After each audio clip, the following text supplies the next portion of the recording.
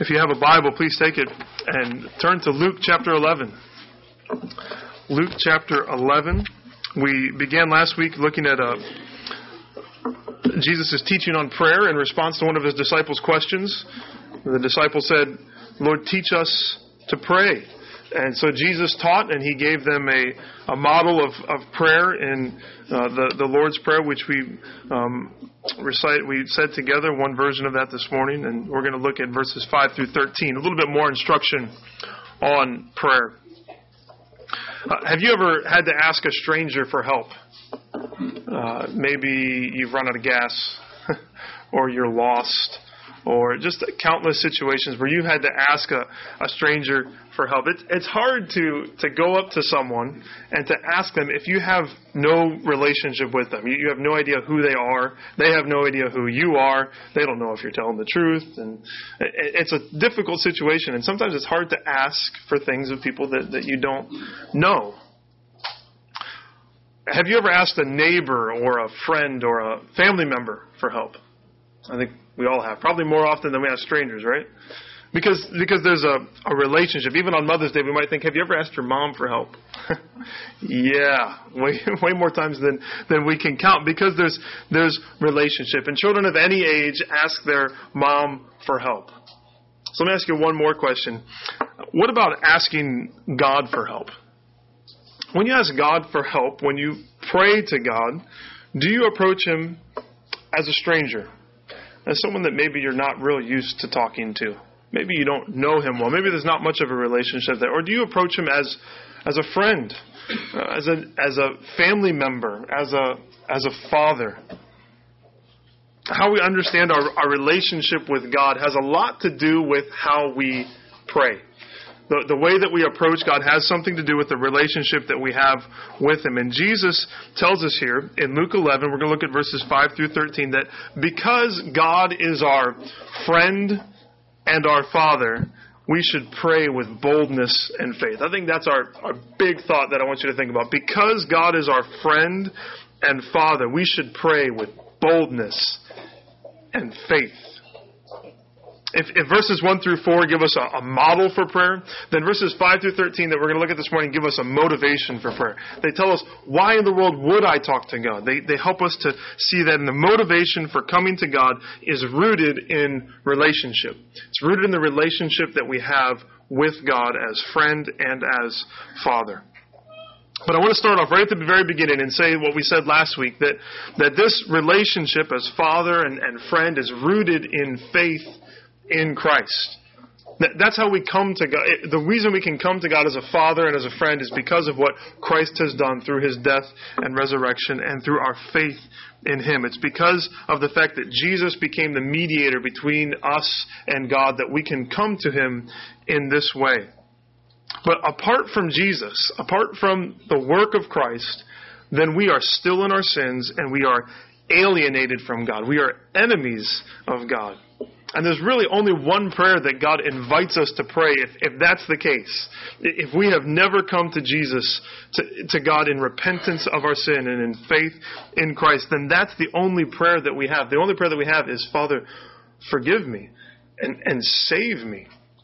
Because there's no relationship at this point apart from Christ. And if you're in that situation, then I just want to encourage you right from the beginning, because we're going to talk about prayer and how we can approach God. But again, if you've never repented of your sin and come to faith in Christ, then none of this really, to be honest, applies to you. You are in need of a Savior, just like all of us are.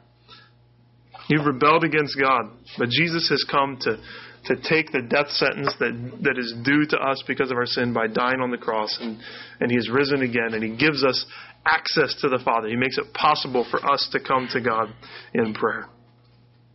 But if that's true of you, if you've come to Jesus in repentance and faith, then God is your friend and your Father, and so you should pray to Him with boldness and with faith. Let's look at that. Let's look at Luke 11.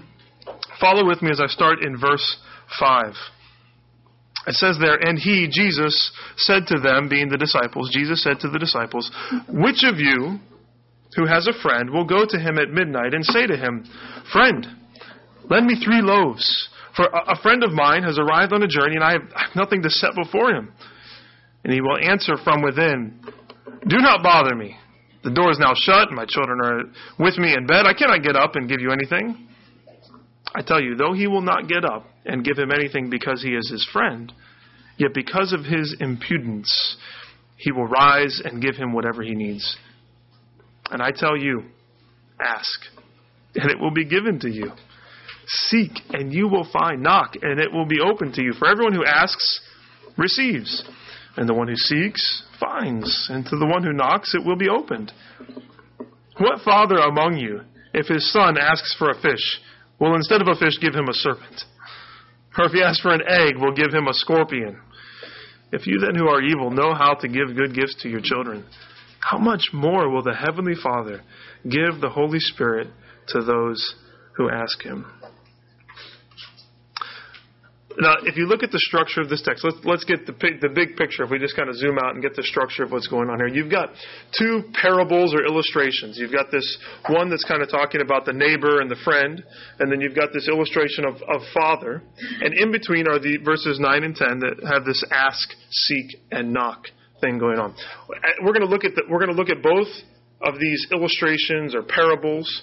And the application of both is found sandwiched right in the middle. So if you can imagine a bun on top and a bun on the bottom, and the meat's right in the middle, okay? The meat here is ask, seek, and knock. That's what we are to do, and it's rooted in these two illustrations, okay?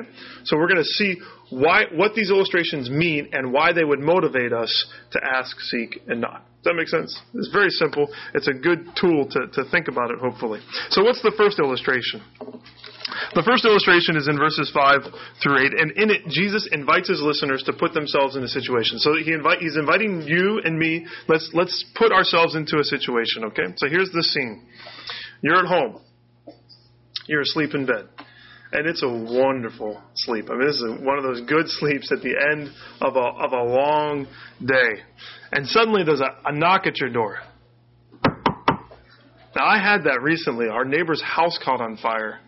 And the firemen came and knocked on the door. And there was the one knock that woke me up. And Andrew and I were both in this daze of what in the world is going on. And finally, I don't think he knocked a second time, but we got up to figure out what was going on. I thought it was foggy. It was smoke. We were just confused. So that's what's happening. You wake up in the middle of the night and what's going on? And you hear another knock. And you go to the door and you swing the door open, and who's standing there but your old friend from high school? He's just showed up in the middle of the night, and he's there, and he says, hey, I was passing through town, and I need a place to stay. Now you say, why didn't you call me? Why didn't you text or something, you know? Well, that's modern day, but let's put ourselves back in Jesus' time. Now, if you didn't know this, there were no cell phones. Okay, so we got to put ourselves into a New Testament mindset here to really understand what's going on here. So the first thing we have to think about is communication is difficult. So there's probably no way for this guy that's coming through town to give his friend any kind of warning that he's going to show up in the middle of the night. Now, why is he showing up in the middle of the night? That's the other thing we need to think about, is that travel was difficult. It was hot. And it'd be better to travel at night than to travel in the heat of the day. That's why you exercise in the morning or at night, because the sun's not up, it's not as hot, and they would travel in the same way. So he's chosen to travel in the middle of the night to have rest, to be shielded from the sun. And the third thing you have to realize, thinking about New Testament times and even just a complete other part of the world, is that hospitality is expected. Hospitality is extremely valued in this society. This friend who's showing up in the middle of the night is not being rude in any sense of the word. This is what is expected. If you knew someone who lived in Bethlehem and you were traveling through Bethlehem to get to a certain location and you knew that friend was there, you thought, oh, well, my buddy Jim lives there. I'll stop by and spend the night there. That was just common. So this friend is not doing anything that is unexpected. It was expected that that people would drop in on you and that you would drop in on other people because you have relationship. And you show up and you're looking for a place to crash for the night.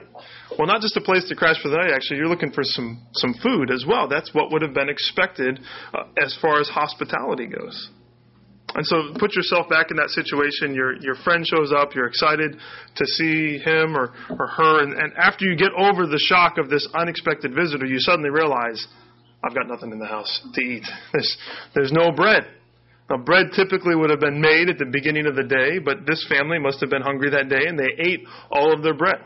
And you didn't have a pantry that was full of food that had preservatives in it because there weren't preservatives. And you didn't have a refrigerator that had food in it because there was no refrigerator. And so you have no food in the house. And now, what are you going to do? I mean, you have an obligation to provide for this friend. You are in desperate need. So what's the solution? What's the solution that he says we would typically come to? This is probably what typically would have happened. So what are you going to do? You go to your neighbor's house. So you put your shoes on. It's midnight. You walk out the door. It's dark. It's quiet. Everyone's doors are shut. During the day, all the doors would have been open, and that kind of means, hey, come on in. We're neighbors. We're friendly. We're going to hang out. It's a little bit different than what it is today, So all the doors are open, but now all the doors are shut. It's dark. It's pitch black, and so you show up at your neighbor's door and you raise your hand to knock, and we can then sort of, in your mind, zoom into that house. Okay, what's going on inside this house? Well, it's probably one room, and everyone's sleeping in that one room. There may have been sort of a raised platform, and that's where the family would have slept, and all the animals would have slept in the other part of the house. It's just one big house, and so everyone's in there.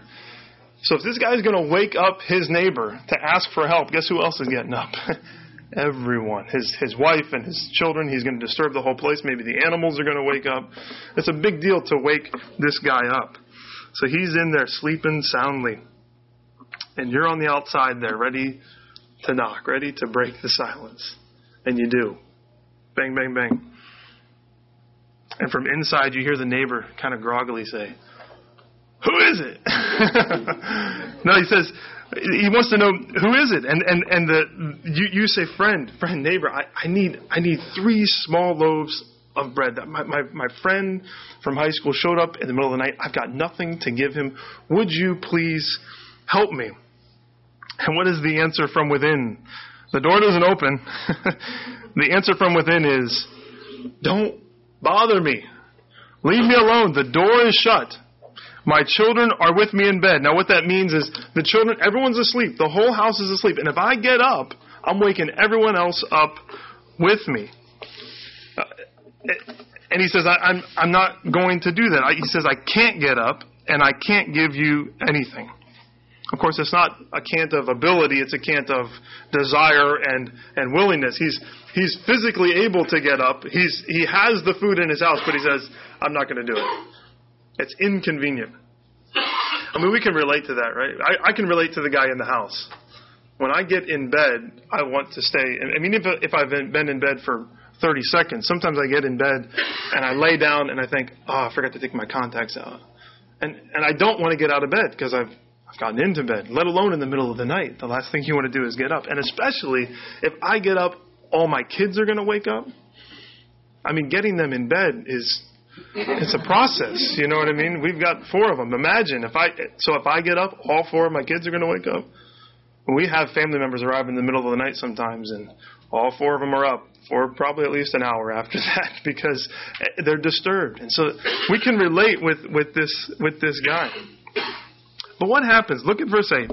Jesus says, I tell you, though this neighbor will not get up and give him anything because he is his friend, yet because of his impudence, that's the word that's used there, he will rise and give him whatever he needs.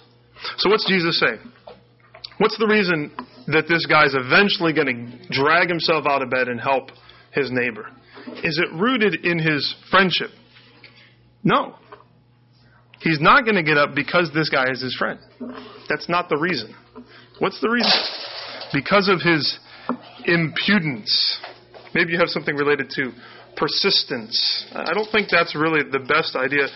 What the idea is here, I think, as best I can understand it, is it's kind of a shunning of what's considered acceptable. One of the commentators I read called it shameless boldness. I think that's the idea. That it's whatever is supposed to happen in this situation, whatever is considered acceptable, the social mores, or what's normal, what are the customs of the day, this guy doesn't care about that because he's in need. He says, forget about the fact that I'm waking this guy up in the middle of the night. I'm going to wake up his whole family. I have a need. And so he goes to him with shameless boldness and says, help me. And he bangs on the door. And the man initially says, go away and leave me alone. And then as he's laying in bed, he says, man, this guy must really be in need to show up at my door in the middle of the night and knock and wake up my entire family. There must really be something that he needs in this situation. And so eventually he gets out of bed, not because he's his friend, but because of this guy's boldness. I think there's two lessons. One's sort of secondary and one's primary. The secondary lesson, I think, is that this is how we are to approach God in prayer. With shameless boldness. He's inviting us into that. He's inviting us into banging on the door at midnight. When we think it's inconvenient, when we think no one wants to be bothered with this or at this hour. I think sometimes we fall into this trap of being concerned with how to rightly pray. What are the right words that I need to say? Maybe you have a need. And you think, okay, I have this need. But I have to first go through my Acts model of prayer, adoration and confession and thanksgiving. Then I can ask. That's good. It's good to have models and to think. But sometimes you're just saying, God, please help me. I'm desperately in need in this situation. And the idea here is that we are to come to God with no concern for convention, no concern for what we think is the right way to approach God. He's saying, just come. Just come bang on the door and ask me for what you need. That's how I want you to come to me in prayer. In the middle of the night, when you think it's inconvenient, just come and ask. And we do that when we're desperate. When we are totally desperate. When we are in deep need. It's what we saw last week in verses 3 and 4 of the Lord's Prayer. Give us each day our daily bread and forgive us our sins and lead us not into temptation. Those were the three declarations of what? Of dependence. We are dependent upon God. We're lost without Him. God, when I see my dependence, I will ask with shameless boldness. So that's how we're supposed to approach God. But I don't think that's the main idea. I think the point here is less about how we are supposed to ask and more about who we are asking. That's really what's being revealed here is the heart of God. What is the heart of God when we come to Him in prayer? What does He look like? We've seen this, how we are supposed to pray, but to realign our hearts with God. But when we're praying, what's happening on the other side of the door? So we had that picture of you being on the outside of your neighbor's door knocking. What's going on the inside? Does God look like your neighbor who's up in bed and really doesn't want to get up and deal with you? What is the heart of the Father in this situation? I think the parable, in fact, is intended to say, if your neighbor will eventually drag himself out of bed because of your midnight boldness, not because you're his friend, but because of that, because you're being so bold, if your neighbor will do that, then how much more will God, who is your heavenly friend, help you when you are in need? If we do that, if someone comes to you in the middle of the night and needs help, you will probably help them, even if they're not the closest friend, even if not because of their friend, just because of their great needs, you will help. If that's true of us, then how much more is it true of God? It's an argument that goes from the lesser to the greater. So if we as friends are willing to be inconvenienced, then how much more will God, who is our friend, help us? Let me say it just in a simple way. God is more ready to give to us than any friend that we have.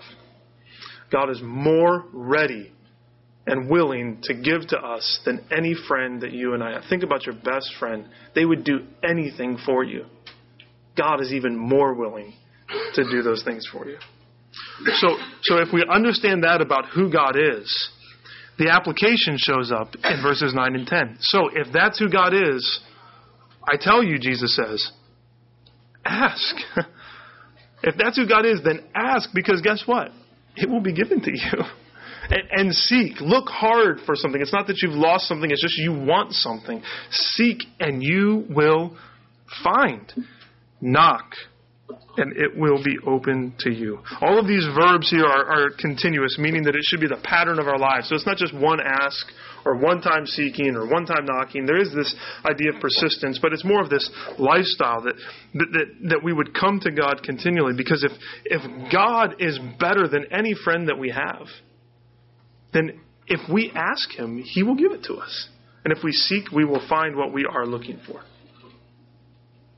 And the truth, what's interesting to me, if you look at 9 and 10, is it's not just a command to follow, but this is also the motivation to do it, because it's there twice. And it's really similar, isn't it?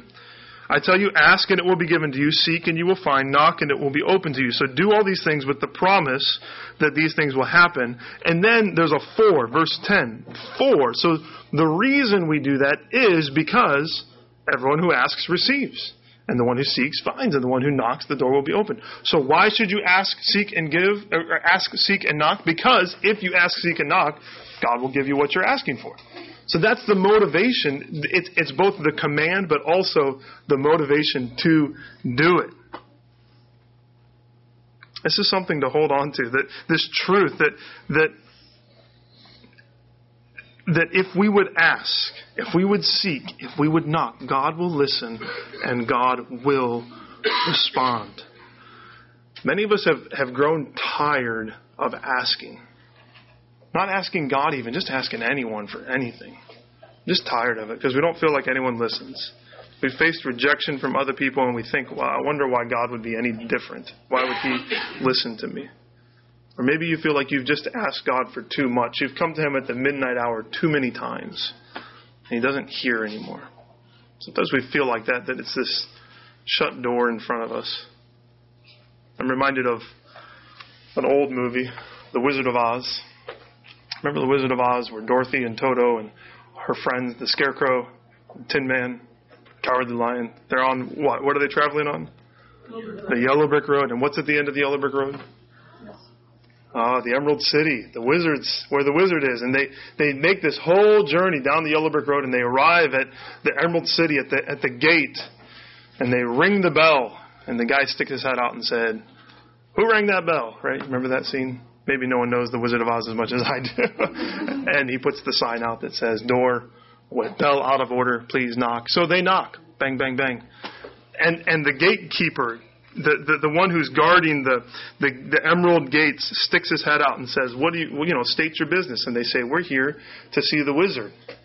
And he says, "The wizard? But nobody can see the great Oz. Nobody has ever seen the great Oz. Even I've never seen him." I think sometimes we feel like that in prayer, don't we? Bang, bang, bang. No, you can't come in. They knocked on the door, but it wasn't open to them. At least not at first. Eventually they get in. But maybe that's how you feel about God. He's too great and powerful for you to come and talk to Him. So you don't ask, you don't seek, you don't knock. But He's your friend. He says, come anytime. Or think about a different movie. Maybe a more modern one. Maybe some of you have seen Frozen. I've seen Frozen. Zoe, you've seen Frozen? I think some girls over here. Yeah, Frozen. So this is, if you haven't seen Frozen, I've seen it and heard it enough for you. But early on in the story, Anna, one of the characters, is knocking on the door of her sister Elsa's room. You remember this? She knocks. And what's the question that she asks? Do you want to build a snowman?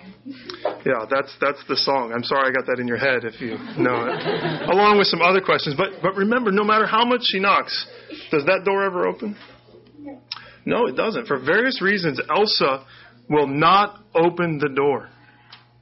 And after years of knocking, if you watch the movie, there's a part where she comes and she gets ready to knock, and then she walks away.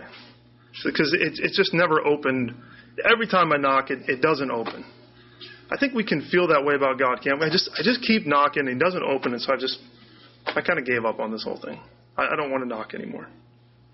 I mean, even the neighbor doesn't open the door, right? This neighbor, when you go and knock on the door, the neighbor shouts from within inside. He doesn't open the door. He didn't want to get up, and he certainly didn't want to get up and open the door. And I think if he had opened the door, he'd had that little chain on it. What do you want? But think about this. What does Jesus say? He says, "Ask and it will be given to you. Seek and you will find." And what's the last one? Knock and it will be opened. The door will be open to you. He doesn't leave it shut in our face. He doesn't open it just a little bit with the chain latched. He opens it wide for us. He's ready to listen to us. If we would knock, if we would keep knocking, the door will be open. That's encouragement. He's saying, so do it, because God is our heavenly friend. He will rise and He will give us everything that we need. Now that's the other interesting thing to me, is at the end of verse 8, this guy, yet because of his impudence, because of his shameless boldness, the neighbor will rise and give him whatever he needs. I think that's something we need to take note of. Because the neighbor gives the man what he needs, and so too with God. He gives us what we need. Doesn't give us everything that we ask for. Some people can take this verse and say, well, I keep asking for a new car and God doesn't give it to me. He gives us what we need. And especially if we've thought about the first part, if we realigned our heart with the heart of the Father through the Lord's Prayer, then we're going to ask for things that are according to His will. And He will always open the door in the sense that He will always answer. He may not always answer in the way we expect. It may be no or not right now, but we can trust Him. Trust. That's the idea. We can trust His goodness. That's the idea in the second one here. The second illustration that begins in verse 11 about a father. This is an easy one to understand. We don't need any cultural understanding at this point to get this one. Look at it in verse 11. What father among you, if his son asks for a fish, will instead of a fish give him a serpent? Now, I think that Jesus, when the disciples heard this, that they laughed. This is supposed to be funny. Jesus, I think, is being funny here. Or if he asks for an egg, we'll give him a scorpion. I mean, this is absurd. Imagine, each of us as fathers, when your child comes to ask you for something to eat, would instead give him or her something that would kill them. I think sometimes when I tell them they need to eat, they act as if I gave them something that will kill them, because it's so difficult to get them to eat sometimes, which is amazing to me. But when a child asks for a snack, I don't say, here's a poisonous snake. Here, have this cobra. That's absurd. Or if my kids want some scrambled eggs, I serve it with a side of live scorpion, I mean, this is absurd. We don't do that. Nobody does that. No father in his right mind would do that. And the point is clear. So what's the point? In verse 13, if you then, who are evil. Stop right there for a minute. Isn't that interesting? Jesus acknowledges the evil in our hearts, that we are rebels against God. He acknowledges this, that if we, who are evil, we don't know right from wrong half the time, and half the time we want to do what's evil, and we're tempted in so many ways. He says, though, but if that's who you are, and you're evil, and you know how to give good gifts to your children, how much more does the Father know how to give good gifts? So it's again this argument from lesser to greater. If you know how to do that, then how much more does your Heavenly Father know how to give good gifts to His children? Of course He does. And so the point here, the main idea is okay, God is a better friend than the best friend that we have, and God is a much better Father than any of us. God is a much better Father than any of us. For the sake of Mother's Day, we could also say no matter however great your mom was or is, God cares for you more than your mother ever did or could. Now, I'm not saying anything bad about your mom, okay? That's always careful. You don't want to say anything bad about someone's mother. But think about that's what He's saying. God cares for us more than any earthly relationship that we have. He wouldn't do that. We would never do that. And God would never do that. The application then is the same, isn't it? So you circle back to verse 9. So if that's who we come to, if that's our Father, then ask. Seek. Knock. Do it, because that's who the Father is. That's who we're coming to. So come to Him with this shameless boldness, like a child going to his father. God is our Father. We need to keep praying, and we need to trust in His goodness. I think that's what it is here, isn't it? Do we trust God's goodness? At the foundation, this is what Darrell Bock says, at the foundation of all discipleship is trust in the Father's goodness. At the foundation of all discipleship is trust in the Father's goodness. The problem is we don't often trust the Father's goodness. Sometimes we don't trust that He's going to do what's right for us. We get scared about that.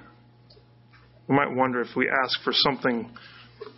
I think sometimes we think if we ask for something good, He's going to give us something evil.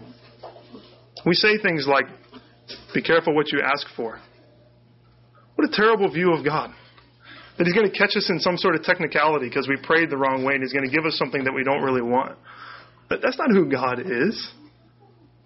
God doesn't catch us. My kids can come to me and ask for something, and they ask for it the wrong way, or they maybe use the wrong word. I know what they want. I'm not going to give them something that's going to harm them because they asked me in the wrong way. God's not going to do that. So we come to Him and we ask Him, trusting His goodness. You might not ask the right way. You might mess it up completely. You might not even know how to ask, and that's when the Holy Spirit intercedes for us so often. But the reality is that we can come and we can ask in any way for anything and know that the Father's heart is good towards us. We can trust our Father's heart. If our earth relationships, if we being evil know how to give good gifts, then how much more will our Heavenly Father give good gifts to us? It's not even good gifts, though, is it? What does He say? How much more will the Heavenly Father give the Holy Spirit to those who ask Him? Matthew actually says good gifts. But Luke says, how much more will the Heavenly Father give the Holy Spirit to those who ask Him? What in the world does that mean? I think it's this. I think there's two arguments. So the one is, if your neighbor will begrudgingly get up in the middle of the night, how much more will God help you in your time of need? So it's lesser to greater. Then the second one is, if you being evil know how to give good gifts to your children, how much more your Heavenly Father? Lesser to greater. I think this is greater to lesser. So if the Father is willing to give you the Holy Spirit, then won't He give you everything else that's necessary? If He's willing to give us this greatest gift, what is the giving of the Holy Spirit? It's salvation. It's redemption. That the gift of the Holy Spirit is the indwelling of God that happens when we put our faith in Christ. And if He's willing to do that, then He'll give us everything else that we need. In fact, if He's willing to do that, I don't need anything else. We'll be satisfied. If we realign our heart with the heart of the Father, we're praying things like, hallowed be your name and your kingdom come. Then we start praying things like, Lord, I just want some bread for today. Please forgive my sins and keep me from temptation. And if you just do that, then I've got everything else I need because you've given me the gift of the Holy Spirit. But if He's done that, how much more will He give us everything else that we need? He's willing to do that, then He'll give us everything else that we need. So here, let me say it this way. What we are asking for is nothing compared to what He's already given. That's the motivation for prayer. What you are asking for in prayer is nothing compared to what He's already given. If He's already given the Holy Spirit, ask for anything. I mean, anything. When we align our hearts with the Father, then we ask anything, and He will give it. Let me summarize to close. God is more ready to give to us than any friend we have. We know that because He says it here. But we also know it because He has shown us that. John 15:12 through 15 says, "This is my commandment, that you love one another as I have loved you. Greater love has no one than this. No one has greater love than this, that someone lay down his life for his friends. You are my friends, if you do what I command you. No longer do I call you servants, for the servant does not know what his master is doing. But I have called you friends, for all that I have heard from my Father I have made known to you." Not only does Jesus tell us, I'm a better friend than all your friends, He shows us, here's the greatest love that anyone could ever have for their friends. I will lay down my life for you. If He's laid down His life for us, then we can trust Him as our heavenly friend. He has made us His friends, and we can come to Him with anything. God is ready to give to us more than any friend that we have, and God is a much better Father than any of us. Romans 8:31 through 32. What then shall we say to these things? If God is for us, who can be against us? One of my favorite verses in all of Scripture. He who did not spare His own Son, but delivered Him up, gave Him up for us all, how will He not also with Him freely give us all things? It's the same argument as the Holy Spirit. If God has given us His Son, if God has given us His own Son, if God has given us the Holy Spirit, I think those are synonymous, how will He not also with Him freely give us all things? This is the Father that you're coming to. The Father who says, I'll give you my very own Son, my one and only Son, to purchase your salvation. God is a much better Father than any of us. He's a better friend than any friend you could ever have. Therefore, in light of who God is, in light of that He is our heavenly friend, in light of the fact that He is our Heavenly Father, in light of all of that, He says, I tell you, ask, and it will be given to you. Seek, and you will find. Knock, and the door will be open to you, because everyone who asks receives, and he who seeks finds, and to the one who knocks, the door will be opened.